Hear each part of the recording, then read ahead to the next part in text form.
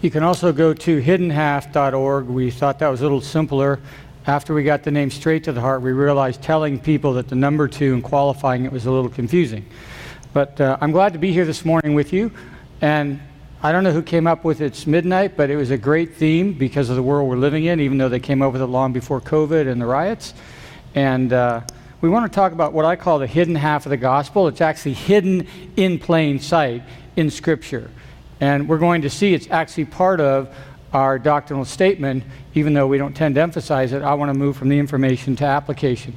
When I graduated from Weimar a little over 30 years ago, and then I went to Southern Cal, and I was there as a task force worker for 2 years, and then my first job was they asked me to, my first full-time job being paid by the conference was in the youth department, because I'd started networking with our youth, with other churches, getting them involved in outreaches, getting kids in the community, coming to our Pathfinder days and summer camps, and we were seeing baptisms. So they said, hey, would you come in and train youth leaders in our youth department? And it's kind of odd to go from Weimar to Southern California over 30 years ago and do that. But the youth director said, hey, you're doing ministry, you're winning souls, this is what we want to do. So I was really good at getting kids into outreach. We had, I don't have time to go into it, we had all kinds of outreaches going and networking with other churches to include them. But a lot of them had brokenness. One girl had been raped by her alcoholic uncle. Kids came from broken homes, rageaholic homes, divorced homes. And I was good at getting them into ministry. I wasn't good at helping them find healing and freedom. So I had a gospel that could get them up on Sunday morning at 7 a.m. and go to a youth prison and sing and clean other people's houses and adopt little kids in our program and go to homeless shelters and youth prisons, but I didn't know how to give them healing and freedom. And so I prayed and I said, God, how do we help these kids get healing and freedom? And he said, let me start with you first. I said, no, I graduated with my pastoral ministry degree. I'm good to go. It's in my past. So he had a different opinion, so we argued for 3 months, and then God won. And so my journey into finding the hidden half of the gospel was seeing brokenness in my youth group where I could move them into ministry, but I didn't know how to help them find healing and freedom. And but before we get into that, there are 16 squares there. It's very easy to see, right? But are there only 16 squares? There's 17, kind of hard to miss that one. There's 21 squares. There's 22 squares, 24 squares, 26 squares, 27 squares, 28, 29, and 30 squares. So the question is, do we have a 16 square gospel or a 30 square gospel? I started ministry loving Jesus, leaving anger, bitterness, alcohol, drugs, a lot of stuff behind, but I didn't, if you had said, how did God bring you out of that? I couldn't have told you, so I couldn't help the kids. So I had a 16 square gospel to start ministry. And I want to share with you a 30 square gospel. And this is going to be a little challenging because I can't read that. But A.T. Jones is talking about dealing with the roots, and he mentions the roots 3 times in these statements. Not once, not twice, but 3 statements over the course of a couple pages. You know why? Because if you don't deal with the root, the fruit's going to continue to grow. And is it possible that we could be deceived into bringing our fruit to God, but not the fruit and the root? Because Jesus was tempted like us in how many ways? Almost every way? Every way.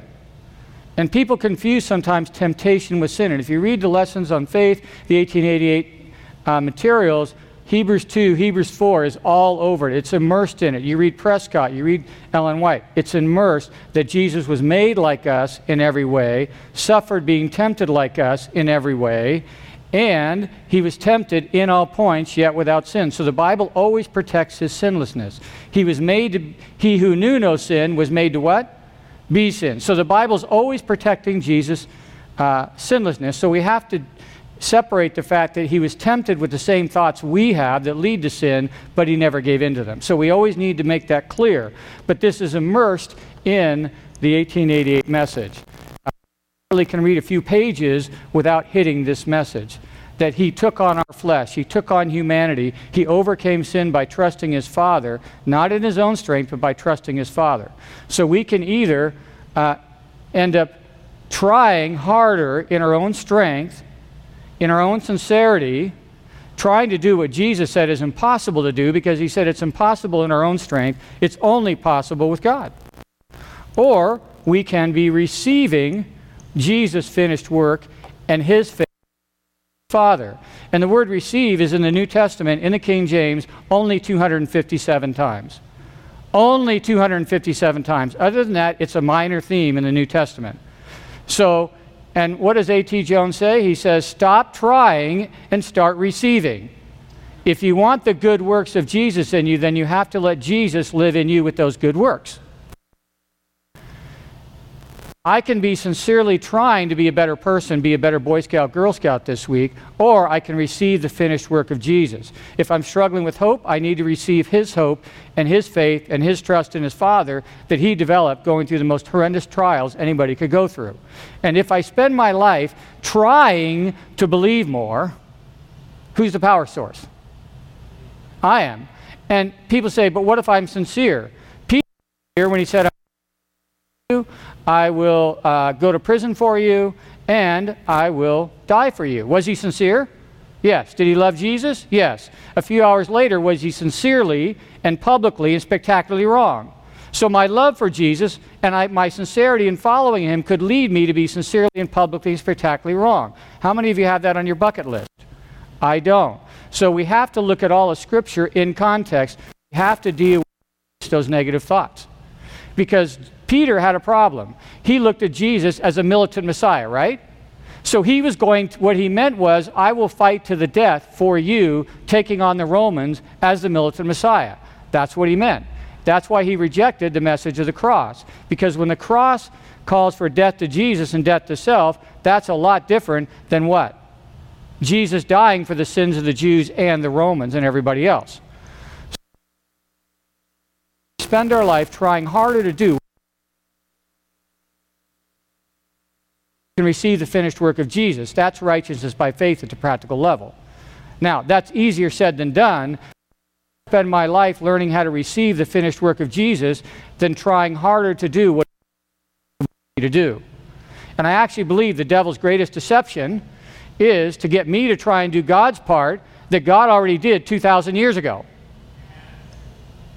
So our Straight to the Heart discipleship ministry is multiplying disciples who are receiving Jesus' victory over the devil's greatest temptation to try and do God's part that God already did 2,000 years ago in Christ. And he's got a lot of sincere Christians trying harder, carrying guilt and shame and losing hope. Why? Because they're trying to do God's part that he's already done. So here's the hidden half of the gospel. Jesus is born to an unwed mother.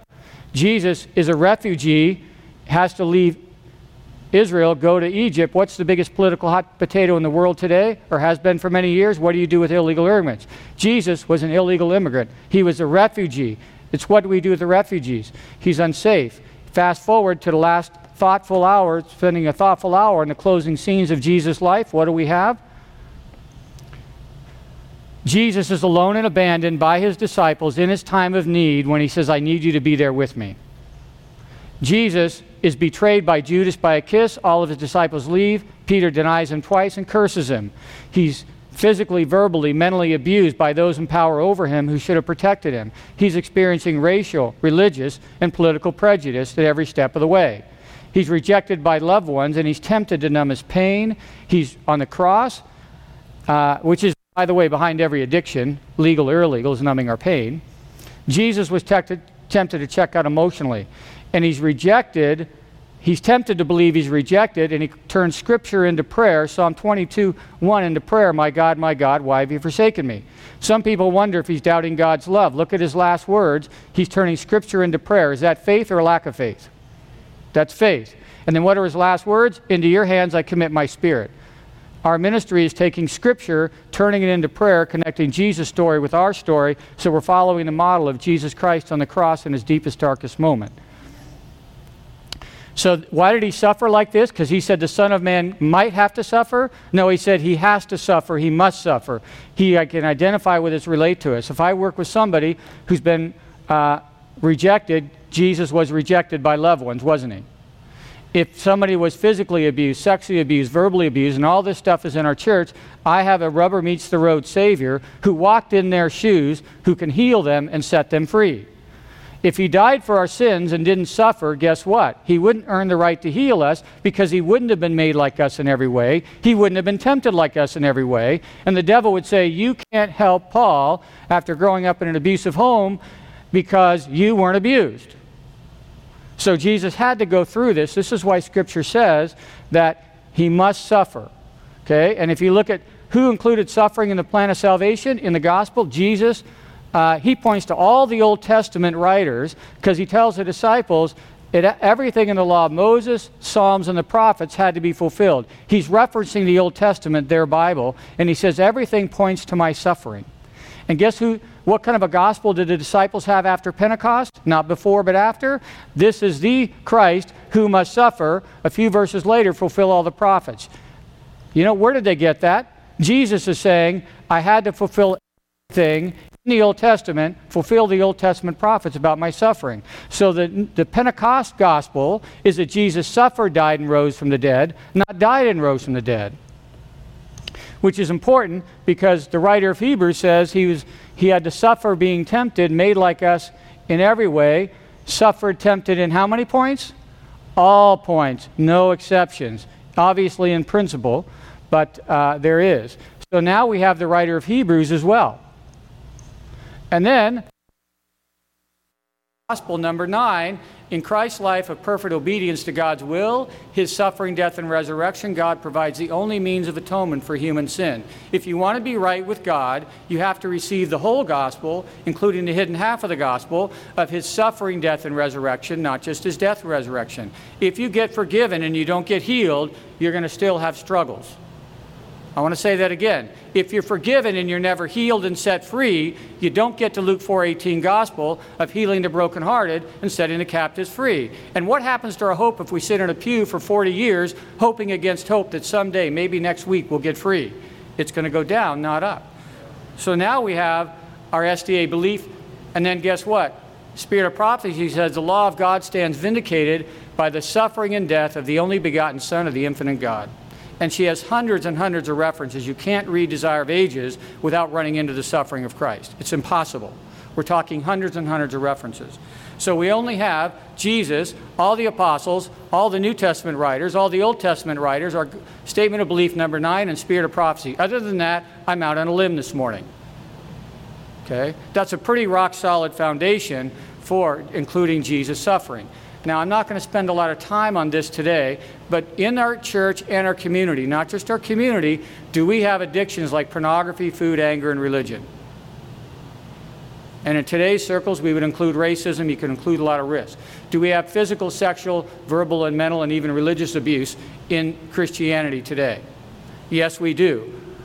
Do we have losses like an abuse? Yes. Do we have all kinds of losses? What if we had a gospel that actually spoke into the brokenness of this? Would that be evangelistic if we could have a gospel that would speak into it? By the way, Spirit of Prophecy says, my work behind the pulpit is the beginning of my ministry. It's what happens after I speak that really makes a difference. So if I only have a speaking ministry, am I really following Jesus' model? No, I'm not. So what I'm doing up here is the beginning of my ministry according to Spirit of Prophecy, and she gets that from Jesus' model of ministry. So what if we had a gospel that actually spoke into brokenness and offered healing and freedom? So we're alone, abandoned, betrayed, abused. We go through negative experiences, and we get negative messages, don't we? If your father is an alcoholic and he beats you and leaves, do you get rejection, abandonment issues? Of course you do. You get messages, I'm not loved, I'm rejected, I'm abandoned. Guess what? Jesus went through every experience you went through in principle, so he could be tempted like you, made like you in every way, and you can receive his healing, his freedom, and his victory. And I'm telling you, it's a lot more rewarding to spend receiving his finished work. And if you've been rejected, you can try and tell yourself you're accepted. But who's the power source? I am. How about this language? It's biblical. I receive Jesus' acceptance in place of rejection. Now who's the power source if I'm receiving his acceptance based on his finished work? Who's the power source? Because in every church I've ever been doing a training, I hear these words. I just need to forgive myself. I've got a couple of questions for you. Who's the center of that statement? It's been in 100% of the churches I've done trainings. I am. Who's completely missing from that? Jesus is, God is. And by the way, he forgave us 2,000 years ago, so we're back into the trap of trying to do what God already did. That's a setup for failure. Nobody in the Bible, did Moses say, I forgive myself for being a murderer? Or did he say, God's a forgiving God? Did David say, I forgave myself for murdering Uriah? No. Nobody in the Bible said that. So we have language in the church that sets us up for failure and self-works instead of receiving the finished work of Christ, receiving his forgiveness, receiving his acceptance. If I have a belief I'm not good enough, and many people do, I can try and tell myself I'm good enough. Or I can receive the goodness of God. Which one is going to lead me to the throne of grace? And the language clearly is clear that the power source is God. What does the Bible say, by the way, about words? Words have the power of death and life. I wish Proverbs 18:21 would have said life first. It says death first. Are we speaking words of death or life? Saying I just need to forgive myself is speaking words of death. It's impossible to do. It was already done because we can't do it in our own strength. So we need to make sure that our language is biblical. And we have a Jesus who took all the ways we've gotten an identity that we're bad, we're not good enough, we're rejected. I work with abuse victims every week. They believe that it's their fault, they're bad, dirty, and impure because of what other people did to them. We know that's not true. I can try and talk them out of it. Is that going to work? No, because as they believe in their heart, so are they. But can I take their negative thoughts, connect them with Jesus' negative experiences where he was tempted, turn that into a prayer, and start receiving the goodness of God and the purity of God? That I can do, and I can walk with them week after week. And as they get healing and freedom, they share with others. And I'm going to share one testimony later. But we want to be clear that Jesus was tempted with our thoughts. He did not give in. I grew up with anger, in a home filled with anger and abuse. I learned to believe I'm bad, I'm not good enough, and I'm rejected. Then I have feelings of anger about that and turn to drinking and drugs and porn and anything else I can do to medicate my pain. Jesus went through abuse. He was tempted to have thoughts of anger, self-righteous anger, but did he give in to them? But was he abused every way possible? Yes. So did the devil have pity on him during his trials, or did he tempt him to have the same thoughts I did? The difference between me and Jesus is that he didn't have those thoughts, so he can not only forgive me, he can heal me and set me free. That's the Luke 4:18 gospel. Okay? So we want to be clear that he was tempted yet without sin. He went through our negative experiences. He was tempted with our negative thoughts. He didn't give in to them. He trusted his Father. So when people say, I have no hope, I say, great, would you take your mustard seed and pray with me and receive the faith, hope, and trust that Jesus developed during his trials, during his darkest hours. So we're receiving his finished work. If you want to be theological, that's righteousness by faith praying at the practical level. Now, if I were to cut a lemon, what would happen in your mouth and I start eating it? It would start puckering. Why? Because thoughts create chemical reactions and then your mouth reacts, right? This is neuroscience 101. If we know this, can the devil figure this out? By the way, science is catching up with Genesis, Jesus, and Paul, and spirit of prophecy when they're saying thoughts create feelings and feelings create behavior. They're catching up. Isn't that good news that they're catching up with the Bible? Okay. So, which is going to be more effective? If the devil shows up in red pajamas, what do we do with people when they show up in red pajamas out in public? We refer them to a psychological unit. But he shows up in red pajamas, pitchfork, horns in his head and tail, and says, you're stupid and you're not good enough. Now, whether you believe it or not, you know you have a dialogue. So is that effective? Or is it more effective for Satan to show up and whisper I messages in first-person language? So I go through a negative experience, I get rejected. Then I get a thought, I feel pain, and I get a thought, I'm rejected. It's not my thought, it's his thought. And what's his name in the Bible? Deceiver and accuser. So I work with abuse victims all the time who have been deceived into believing lies, and they're believing his accusations that they're at fault. You and I know they're not at fault. Little 5-year-old girls who are abused, it's not their fault. That's what they believe. So we want to take their thoughts, connect them with Jesus' negative experiences, turn it into a prayer, and start discipling them. By the way, Satan's so good at lying, he deceived a third of the angels in heaven in a perfect environment, and he deceived Adam and Eve in a perfect environment. We have to admit he's good at what he does. We don't like it, but he's good at what he does. So, why do we live in a cycle of what I call sin and forgiveness? Because we bring our fruit to God without the root. Remember what A.T. Jones kept referring? The root, the root, the root. Jesus destroyed sin at the fruit, yes, and the root. And the root. So why do I confess my sin and return to it or switch it? Could I go from being an alcoholic to a workaholic and call that victory? Sure, but I've just switched fruit. I'm still disconnecting from my pain. See, what we don't realize is that we have negative messages from the father of lies. The father of what? Lies, who has whispered negative thoughts in first-person language, so I believe they're my thoughts. Now he has a seed that grows into a root, and then I spend my life fighting the fruit. And here's the sneaky part of it. I should confess my anger, alcohol, etc., right? But he's got me and millions of Christians confessing our fruit without the root. So he keeps his power source, which means I live in a cycle of sin and forgiveness. And I'm going to have to go over here just to see it.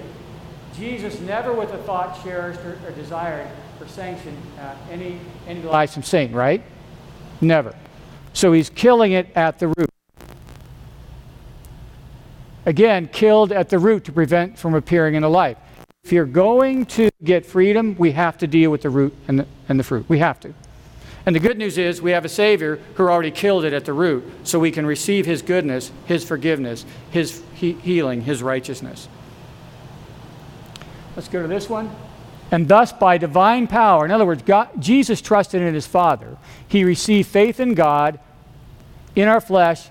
He in our flesh utterly quenched every inclination of that flesh, and He effectively killed it at its root, every desire of the flesh, and so condemned sin in the flesh. And in so doing, He brought how much victory? Complete victory and divine power to maintain it to every soul in the world. Yet not a single tendency or inclination of the flesh was ever allowed the slightest recognition, even in thought, but every one of them was effectually killed at the root by the power of God, which through divine faith He brought to humanity. Notice He overcame it, and He has the power to maintain it. He gained victory, so now we can receive victory and receive the maintenance of that victory. This is a full service, rubber meets the road Savior. This is the hidden half of the gospel. Now here's a cycle. Let's say somebody in the church, they have a health message, and they have a negative thought, they're alone. And she gets married, and the guy's not cheating on her, he's not looking at pornography, he's not a workaholic, he's there. But her belief system, her identity is, I'm alone. Is that going to create positive feelings or negative feelings? He's not doing anything wrong. He's not perfect, but he's not doing anything wrong, so she's going to have negative feelings. Does she want to be present with those negative feelings, or does she want to escape them? She wants to escape them. So she turns to her favorite mango ice cream. I know, I've just gone from preaching to meddling. This is too practical. Okay? Now, while she's eating it, is she going to feel good or bad? She's going to feel good. So she's gone from feeling bad to feeling good, right? But she knows about the health message. She wants to follow the health message. She's like Peter at the Last Supper, very sincere, loves Jesus, doesn't know about the root system, doesn't know about the lies. So she's eating it. But afterwards, does the devil leave her alone, or does he hit her with more guilt, shame, and condemnation? Of course, he hits her with more guilt and shame. So she goes from feeling bad to feeling good to feeling worse or numb. This is the addiction cycle at the simplest level that I can show it. Ellen White says we should teach in a way that's so simple even children can understand. Can children understand this? Yes, they can. That's the test. It's not how many fancy words I use, it's can people understand it?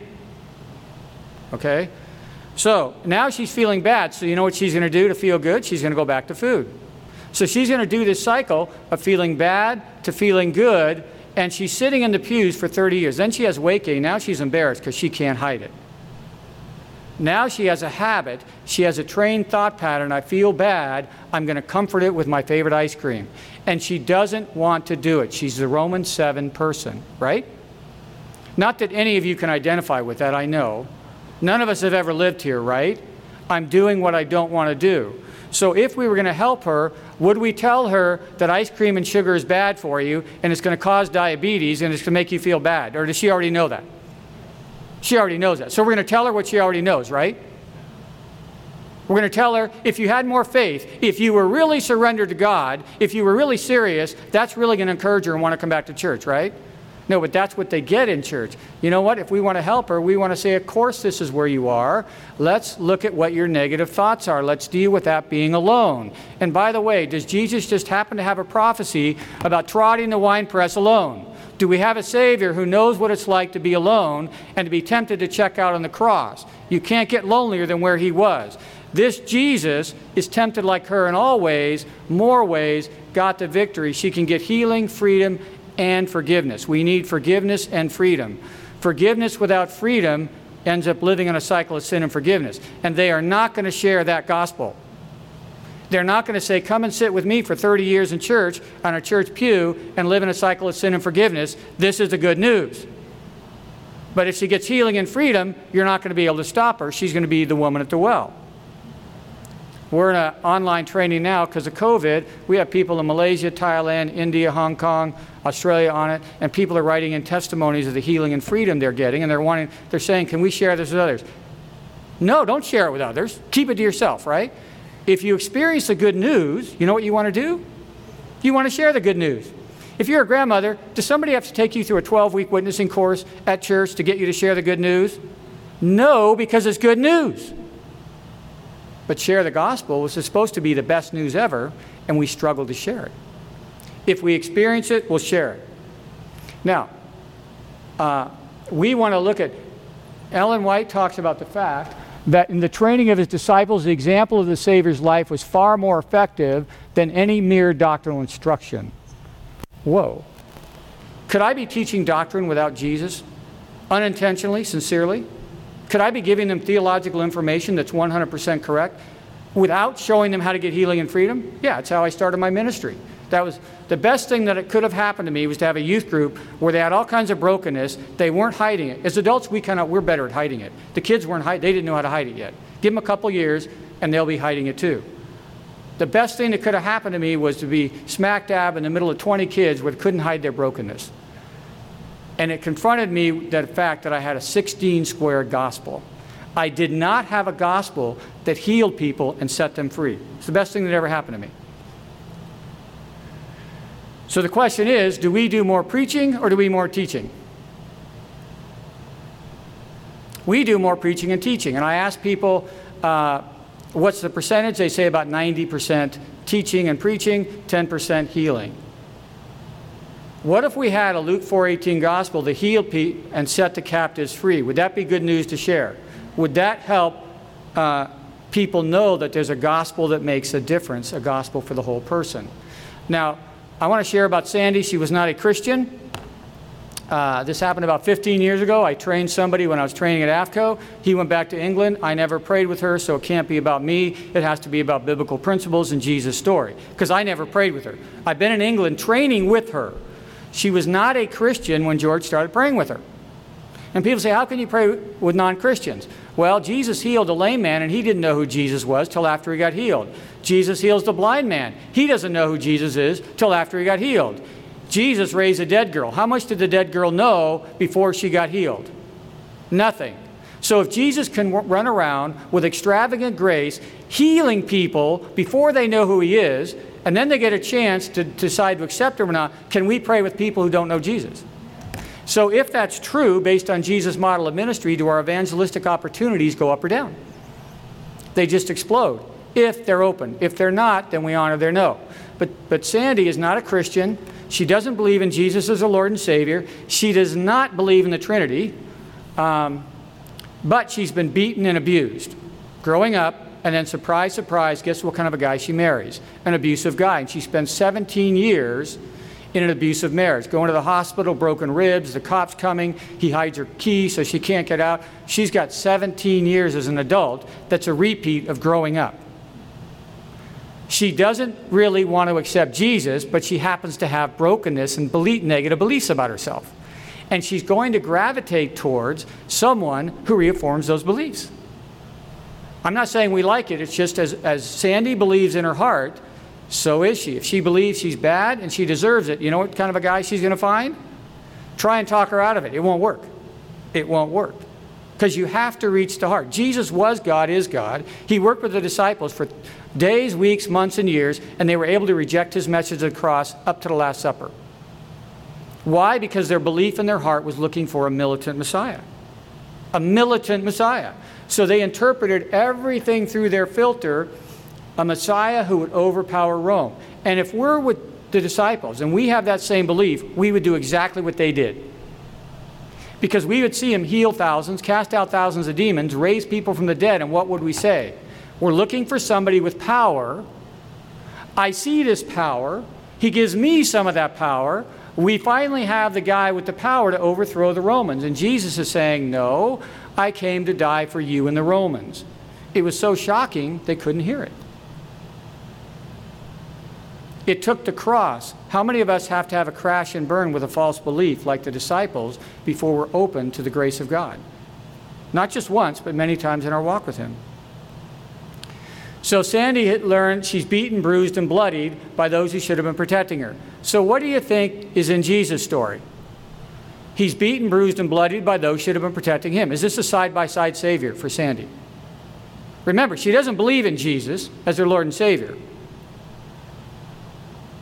She learns she's falsely accused, verbally and physically abused. So what's in Jesus' side-by-side story? The same thing. He's being made like her in every way, tempted like her in every way. She believes she's worthless, alone, and deserves the abuse. So she finds somebody. And if she gets out of this marriage without dealing with the abuse, what kind of a guy is she going to find? Somebody else. Because not only did she grow up with these beliefs, she's got 17 years of the enemy reinforcing these beliefs, etc. So Jesus is tempted to believe he's worthless. He's tempted to believe he's alone. And he believes he deserves all this, yet without what?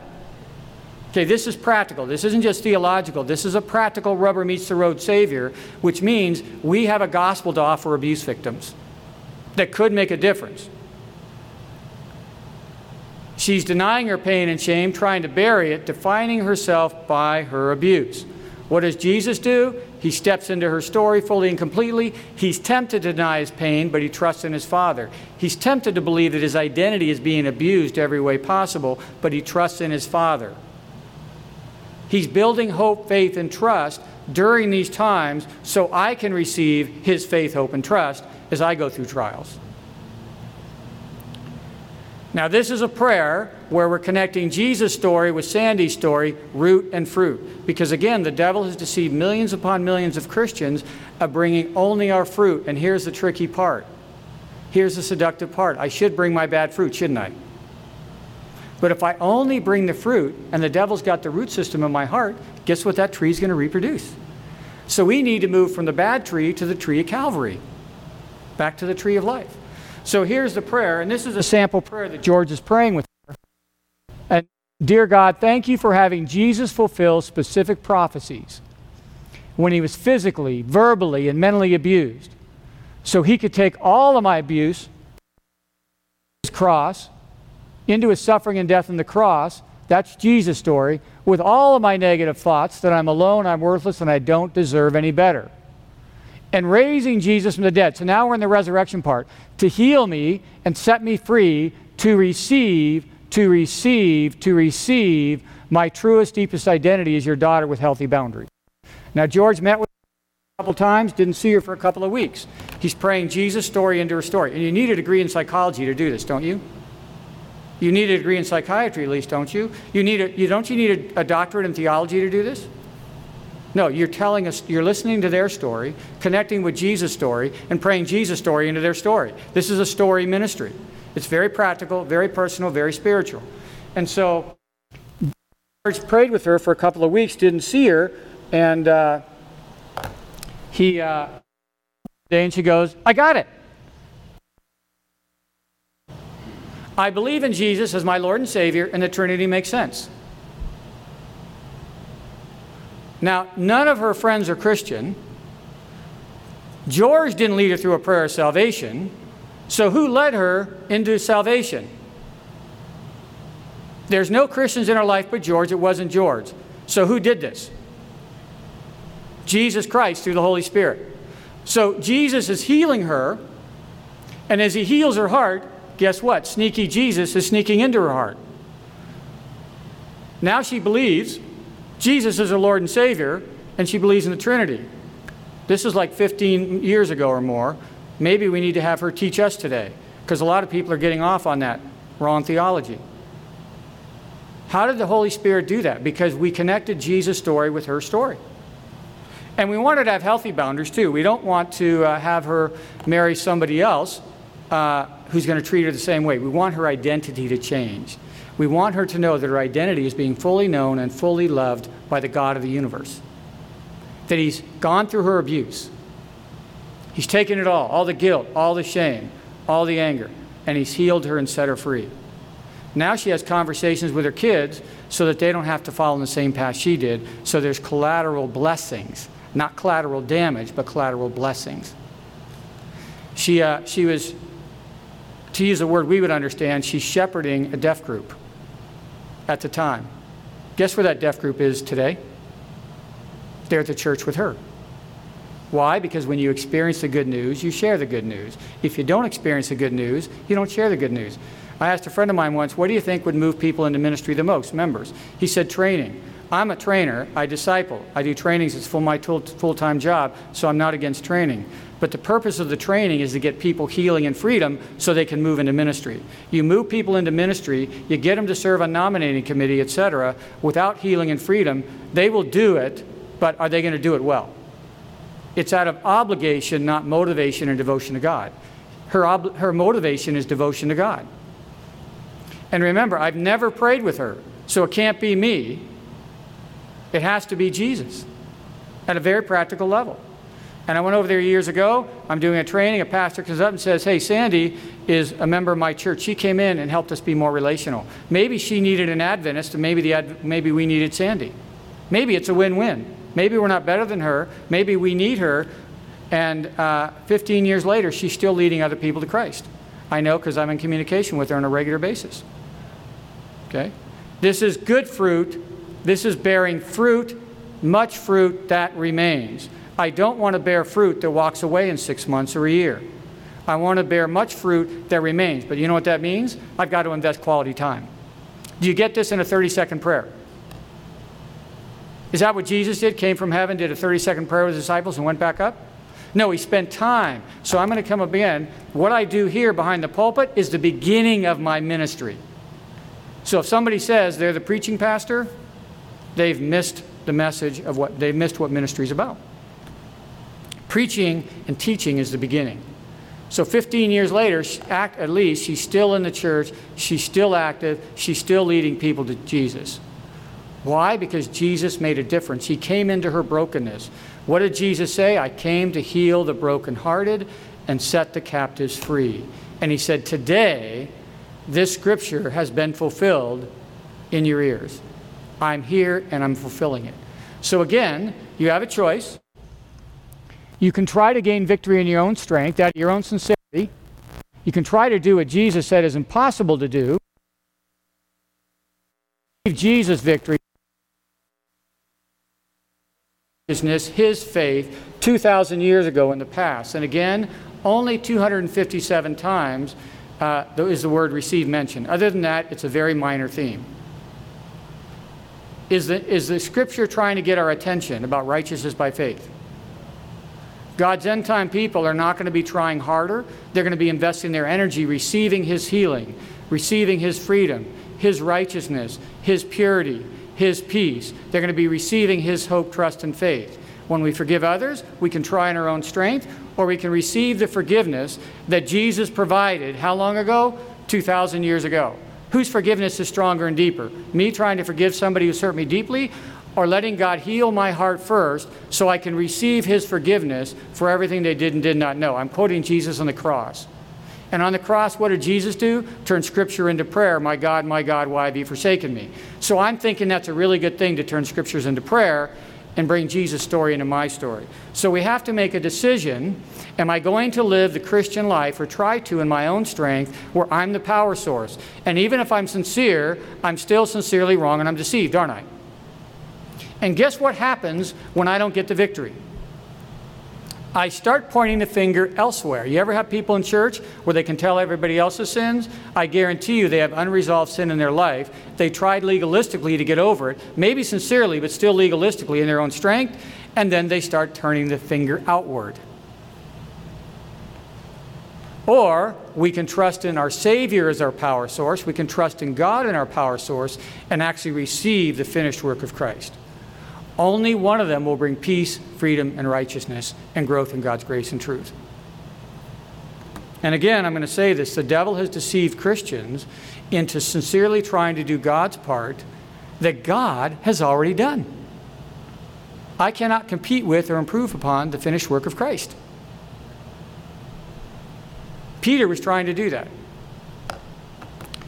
Now, what difference does it make to see how Jesus suffered so much abuse, rejection, betrayal, and identify with this? What's the difference between trying harder versus receiving? Is there still a choice on my part to come into God's presence and say I've got anger and bitterness? Is that still a choice? Yeah, so I'm choosing with my will, right? Am I still choosing to say, God, what are my negative thoughts behind my anger and bitterness? Yes. Am I still choosing to look in Jesus' story where he can identify with me? Yes. Am I choosing to turn it into a prayer? Yes. So actually, more of my willpower, more of my choice is involved in this process, not less. It actually involves more on my part. It costs me more, and I get more blessings. Why? Because I'm bringing the fruit and the root to God. And by the way, in Scripture, is Jesus called the root? He's the root of Jesse, right? The root of David. He's actually called the root. He destroyed sin at its root, fruit and root, but at its sin. He took that carnal nature to death on the cross. So we want to have people rooted and grounded in God's love. What does Colossians say? 2, as you received Christ, there's one of those 257 times the word receive is used.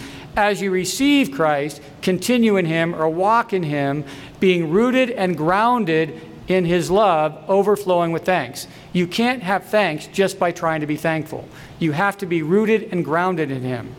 And when I first accepted Christ, I depended on his power, his life story, not mine, right? So Paul is saying, just as I began my Christian walk depending on him with a conversation and prayer, guess what I should be doing? Continuing my walk depending on him in prayer so that I'm rooted and grounded in Jesus' love, in Christ's love, so I'm overflowing with thanks. It's very, very consistent.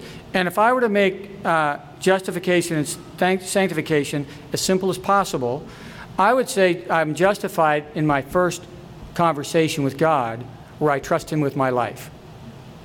It's a conversation with God, right? In our word, Christian word, we'd use prayer, but it's a conversation. If that's true, then you know what sanctification is? My ongoing conversation with Christ. Now, you can argue, you can get theological debates about sanctification. I think I'm trying to make it as simple as possible. And Paul just happened to tell us what? That we take almost every thought captive to the obedience of Christ. Isn't that what it says? I just deceived you, and some of you are shaking your head. I said almost every thought.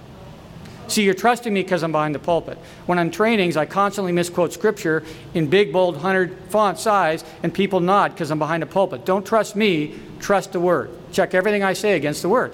Third time I do this, people go, you know, we don't trust you anymore. Great, now we have an agreement. You're going to trust what I say. You're not going to trust what I say. You're going to compare it with God's Word. Paul says, take every thought captive. Not almost every thought, but my most painful thoughts. Not every thought, but the one where I don't want to forgive the person who hurt me. Not every thought, but my worst thoughts about myself because of my sins. Every thought means how many thoughts? Every thought. And by the way, in the King James, it's to the obedience of Christ. Whose obedience? Take every thought captive to the obedience of Christ. And if you go to Romans 5:19, what do you find? Through the obedience of how many people? One, how many were made righteous? So the question is, whose obedience is better? Should I be trying to obey or receive healing and freedom with the obedience of Christ? Whose obedience is better? Maybe I should be receiving his obedience so he's living in me and through me. Prescott talks about, the fact that we can't keep the commandments, and I agree with him. Sometimes we say, I don't keep the commandments to be saved because I'm saved. But you know what? Look at the language. I'm still doing it. Prescott nails it. I'm going to share it in another presentation where he talks about it. We can't keep the commandments, but there is a commandment keeper. There is somebody who already kept the commandments. And you know what he wants to do? Keep the commandments in me. Which is better, me trying to keep the commandments or receiving the one who kept the commandments of God's law of love in me and through me?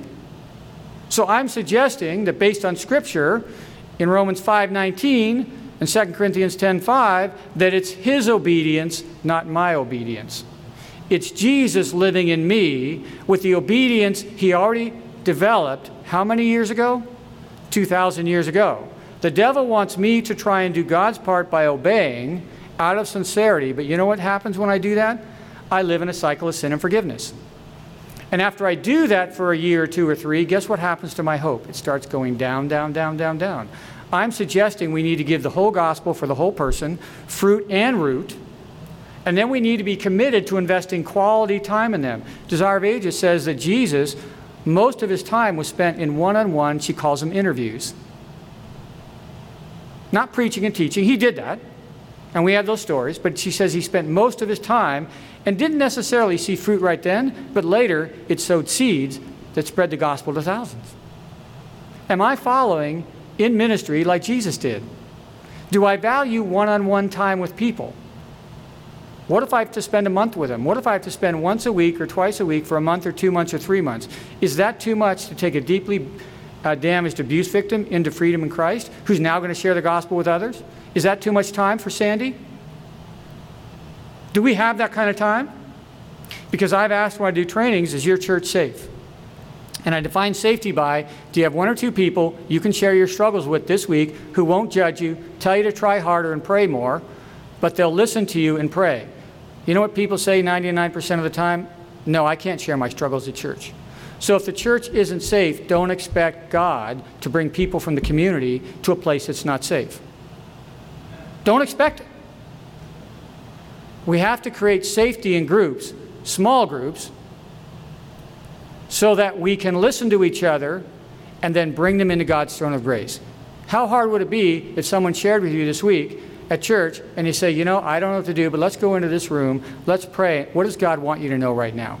How does he want to minister to you and bring his healing? You have to have a degree in doctorate in theology to do that, don't you?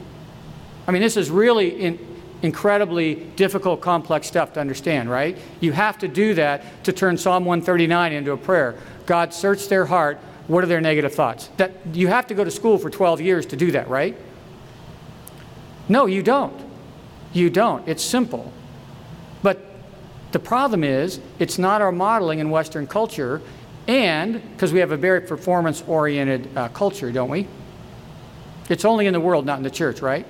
We don't struggle with performance in the church, do we? It's just out on the streets. Yeah.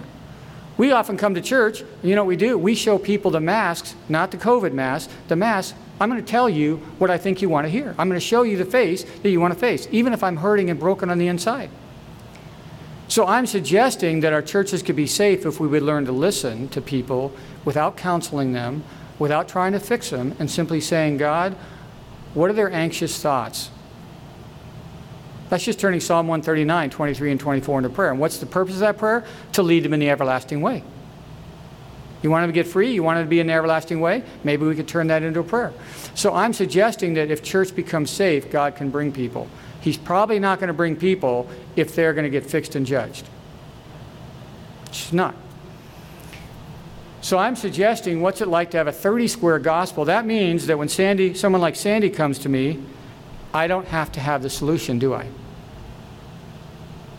I just have to help her identify negative thoughts. We just have to have a prayer with negative thoughts in the left column and Jesus' negative experiences in the right column. We just happen to have that so they can look at it, check off a couple negative thoughts. We ask them to read Scripture, and they tell us what the Scripture means. We don't tell them. By the way, non-Christians I prayed with can tell me what Isaiah 53 means. How can they do that? Because God's Word is alive. I don't even need to preach to them. The Holy Spirit speaks to them. They can tell me. And then we have them check a couple of thoughts in Jesus' story, and we turn it into a prayer. We start praying, and we see changes we can't bring them, we can't take credit for. And here's the good news about me not taking credit. I can train George. He can go back to England, pray with Sandy. Sandy can get healing and start taking it to others. And I've never prayed with her. I can be coaching somebody in Southern Cal to pray with somebody in Australia who's helping somebody get free in Hong Kong. I know because we're doing it on Zoom right now, or audio. And then they can take it to others. I don't have to travel. I don't have to change time zones. Because we listen to the person's story without fixing. We share Jesus' story, and then we pray Jesus' story into the person's story. That's what we do, week after week. And I have to tell you, it's time-consuming at times. You're walking with them. You're helping them grow. There is a cost of time. It's not money. It's time. Is it worth the time for me to train George, and is it worth the time for George to disciple Sandy? Yeah. Yeah, it is. I don't know any other way. In fact, I look at Jesus' life, and we're told that he spent most of his time in one-on-one interviews. It looks like we have a model for ministry. Quality time with a few people, and then we also have larger gatherings, teachings like Jesus did. It's not either or, it's both and, but most of his time was spent behind the scenes with a very practical Christianity. So we're taking our suffering, sin, and lies to the cross. We identify with Christ, suffering in his story. We receive Christ's healing and freedom. We receive his forgiveness. We move into ministry with a testimony. And this is what I call the whole gospel for the whole person going to the whole world. Is it enough if I give half the gospel to the whole world in every language? Is it enough if I give the information about the whole gospel, but I never invest in discipleship in the Great Commission? Is that enough? Will information alone change people? No, it's not going to. Jesus modeled an incarnational ministry. So I have to have an incarnational ministry. It begins with Jesus living in me and through me. But the good thing is, I never have to have the answer. I don't have to fix them because I can't heal them. But can I bring them into the presence of the healer? Can I bring Sandy's wounded heart into the presence of the wounded healer? I can do that. George can do that. And by the way, what happens to George's faith when Sandy gets healed and gets saved? It's not just for Sandy, it's for him. Then she comes to the church, starts bringing other people to church, and brings a more relational element into the church. So George blesses her, she blesses George. So this is a win-win situation. This afternoon, we're going to be talking about it's time for the judgment message to be the most powerful, positive message we have. And if we're going to be honest, when people think about the judgment message, does it tend to be positive or negative? Negative.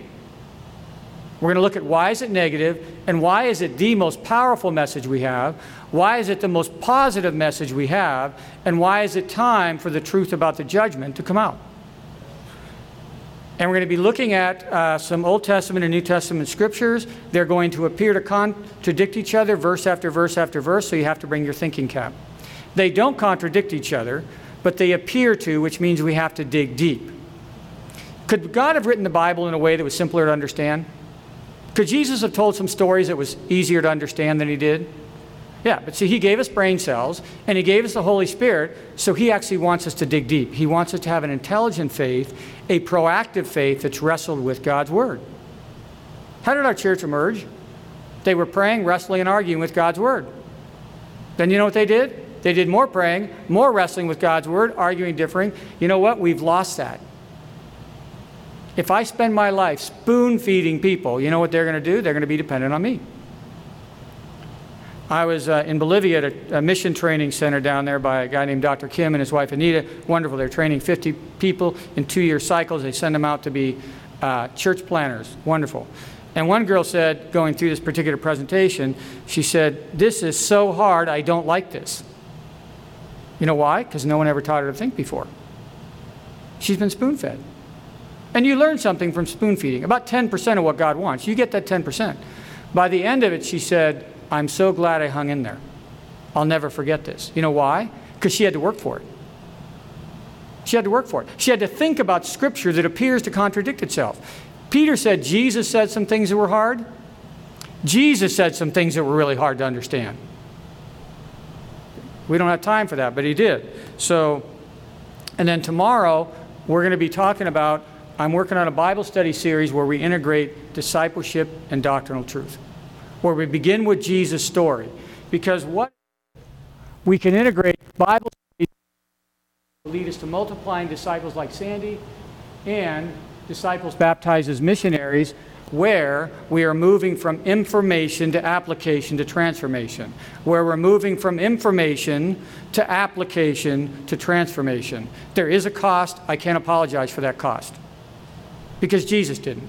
Okay? So we're going to be doing that, and we're going to be talking about how can we go into Jesus' story connected with our story and prophecy, so the person's going to see Jesus' story and prophecy connected with their story and prophecy, and we're going to look at what is the heart issue behind the second coming rapture discussion. What's the heart issue behind the Sabbath and state of the dead? And we're going to set it up that Jesus' story ministers to the heart issue behind each of the truths we have before we actually get into the texts themselves. So the goal of it is Desire of Ages, page 195.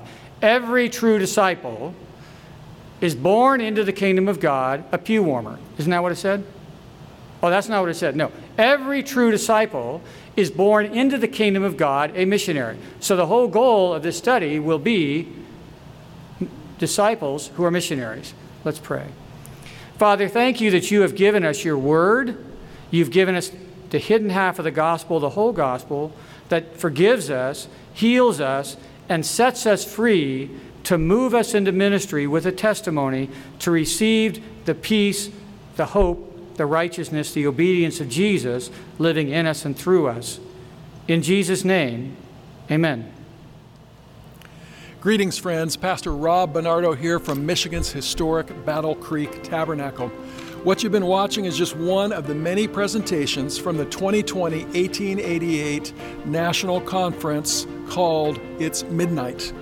And I would say that's a pretty appropriate title for the times in which we live, wouldn't you? You know, I think we're all looking for that fourth angel of Revelation to come down upon this dark world with his light and glory, and I believe that is going to happen soon. Think about it. Jesus' finest hour was also the hour of the power of darkness, and so it will be with his church in the last days. The greatest days for both his church and his gospel are yet to come, so keep studying and keep sharing. You'll see the web address below. There are many other presentations to watch, and so may God bless you, and may you be found faithful when he comes.